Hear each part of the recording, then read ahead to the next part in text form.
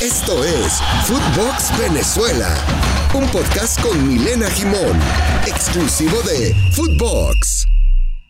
Hola, ¿cómo les va? Soy Milena Gimón y esto es Footbox Venezuela. Ya finalizando el año y por supuesto enfocándonos en lo que va a ser 2022, queríamos hacer un resumen de lo que ha sido la participación de Venezuela en este año. La verdad, del resultado final podríamos hablar de negativo con respecto a lo que ha sido la situación política de la Federación Venezolana de Fútbol, con cambio obviamente de presidencia en el medio y con cambio de entrenadores también, que finalizaron en la contratación de José Néstor Peckerman para la próxima temporada, es decir, a partir de enero del 2022. Pero sin lugar a dudas hay momentos de altos donde el resultado no acompañó al rendimiento y a la situación que embargaba a la selección nacional.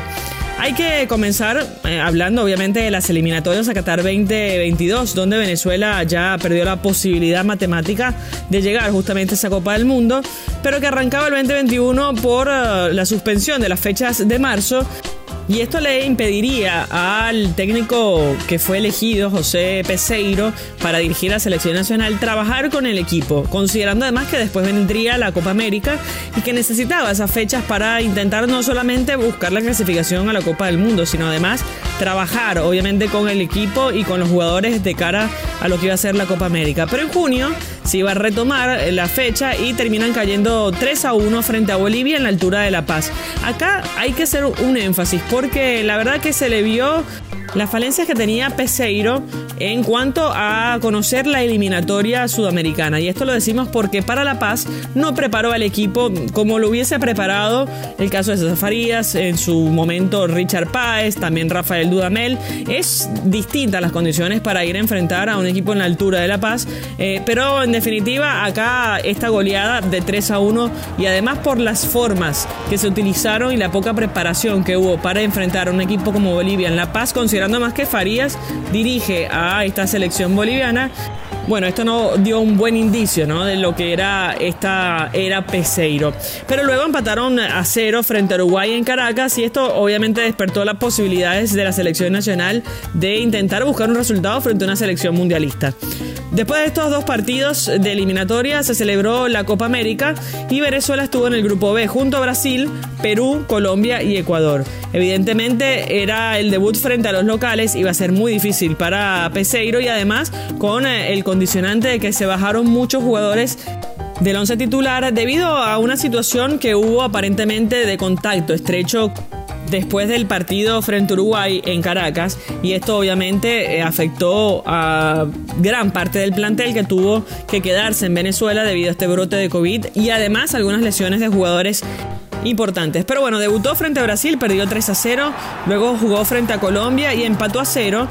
Un resultado más negativo para la selección cafetera que para Venezuela, que dentro de todo, bueno, sacó un punto importante frente a una selección también que venía de clasificarse a la pasada Copa del Mundo. Y después se medió a Ecuador, empató 2 goles y cerró contra Perú con la posibilidad de clasificarse en caso de ganar. Otra vez se le vieron las falencias al entrenador de la selección frente a esta selección peruana que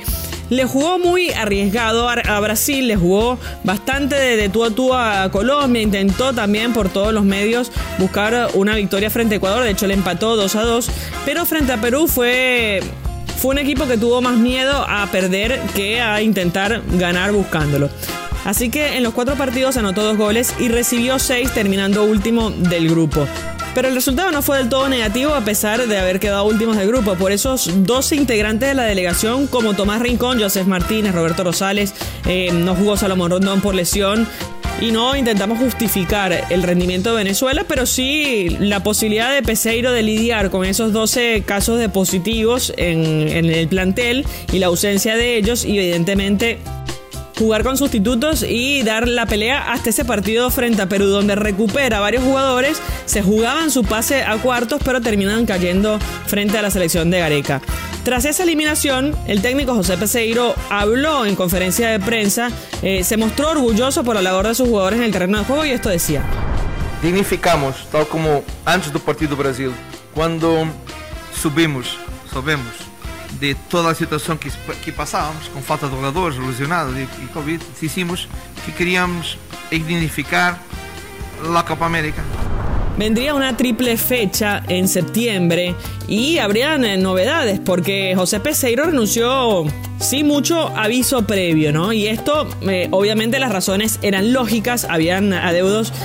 de 14 meses sin cobrar su sueldo y evidentemente esto trajo el malestar del técnico portugués que decide renunciar a poco tiempo de arrancar esta triple fecha. Así que lo confirmó Jorge Jiménez. Explicó justamente que el malestar de José Peseiro llevaba a renunciar. Explicaba el presidente de la federación que ellos intentarían pagarle en el mes en curso toda la deuda, pero de todas formas el técnico portugués decide renunciar. Esto decía Jorge Jiménez respecto a la renuncia del entrenador. El día de ayer nosotros recibimos una carta por parte del director técnico rescindiendo su contrato.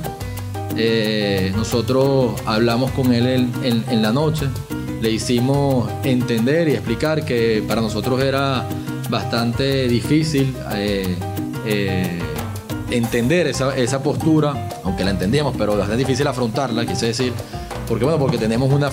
triple fecha FIFA en 15, 17 días que asumir. Ya de ayer, después que hablamos con él un rato, él nos pidió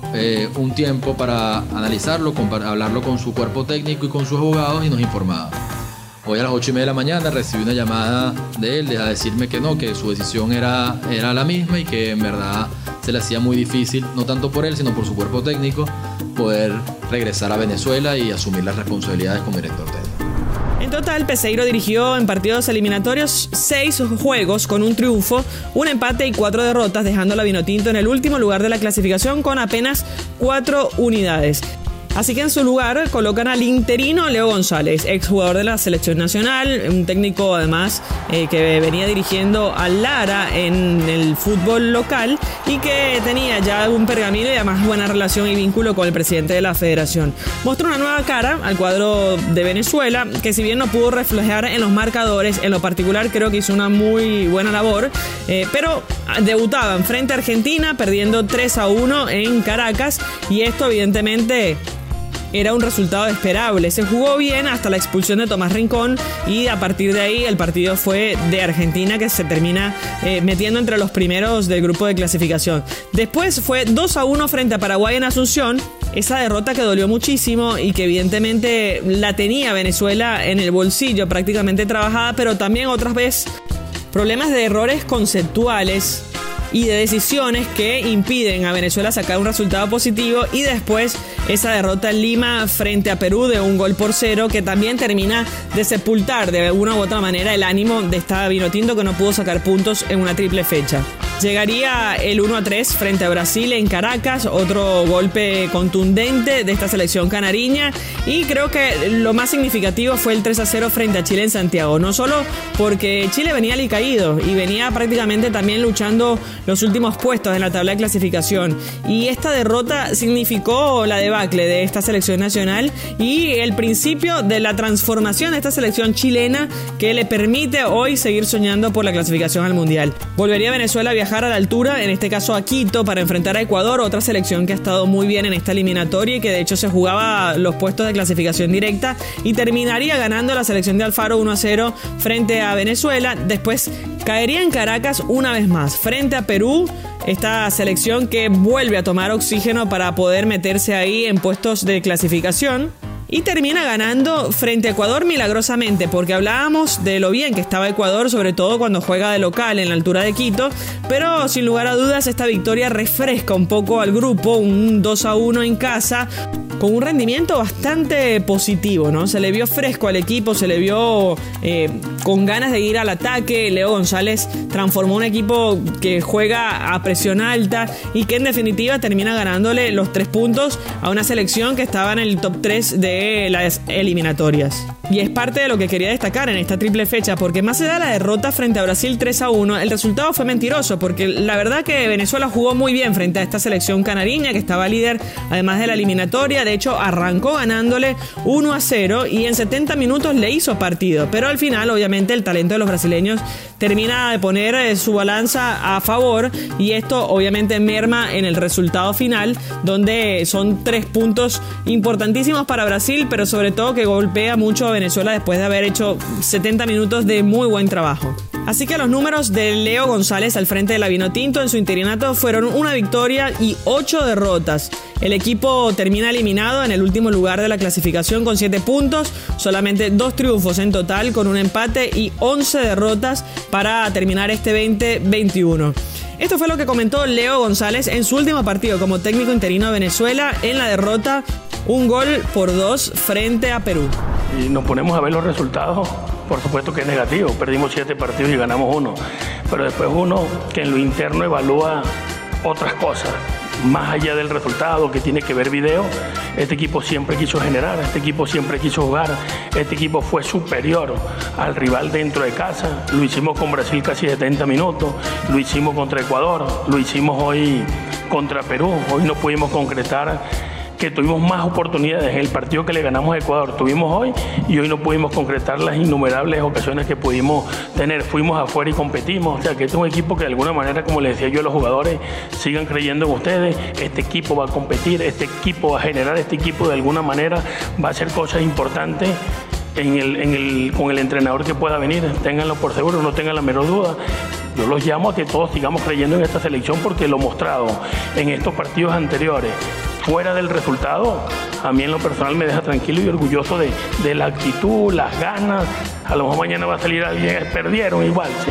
pero yo evalúo otras cosas y a mis jugadores, yo por lo menos hoy, el respeto, el agradecimiento por la entrega, por el sacrificio, por siempre querer ir arriba, por siempre querer competir, por siempre querer ganar, por siempre querer generar y por siempre querer dar buen espectáculo. Yo me quedo tranquilo y me voy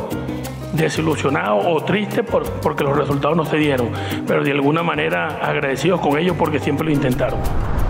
Y para finalizar este complicado 2021 para Venezuela, termina con la contratación y la buena noticia de la llegada del experimentado entrenador argentino José Néstor Pekerman como el seleccionador, y su misión obviamente es cerrar de forma decorosa la eliminatoria, pero quizás el trabajo real es con miras al Mundial 2026, donde por primera vez habrá 48 selecciones y de Sudamérica habrían 7 boletos de 10 selecciones participantes. Otro de los trabajos que tendrá en este 2022 seguro Pekerman es intentar buscar el 11 ideal y además buscar obviamente los jugadores que van a poder alternar para poder competir de cara a ese mundial que ya mencionábamos, y también trabajar las inferiores porque hay eventos mundialistas sub-20 y sub-17.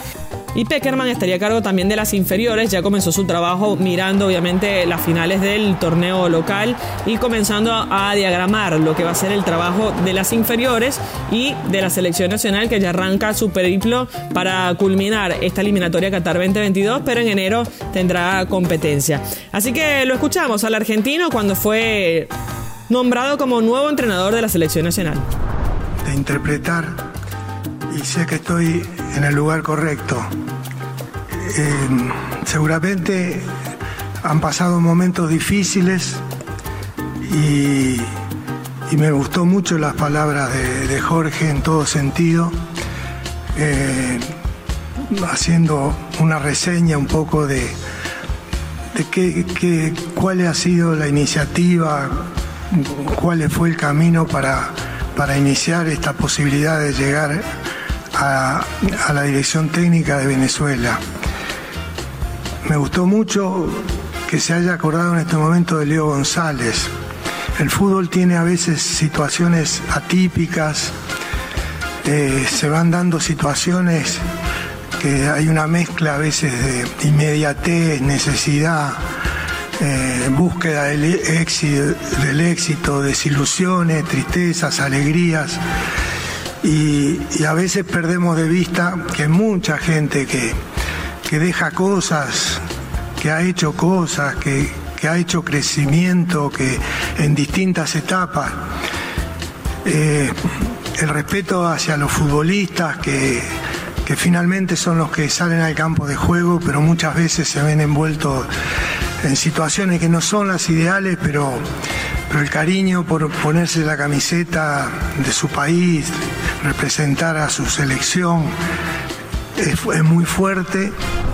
Ha sido un año complicado para Venezuela, un 2022 que prácticamente nos deja con pocos deseos de seguir viendo a la selección nacional en cuanto a que no tiene competencia en sí, pero sí la posibilidad y el anhelo de construir algo de cara al futuro, de construir unas bases importantes para poder competir después de lo que será la cita mundialista en noviembre del 2022 en Qatar. Así que bueno, un año donde más que trabajar al equipo, que evidentemente es el foco principal, es trabajar también la esperanza del pueblo venezolano para intentar seguir manteniendo las posibilidades y el deseo de ir a un mundial, la única selección de toda Sudamérica que no ha podido lograr llegar a una cita mundialista. Soy Milena Jimón y les deseo un feliz año 2022,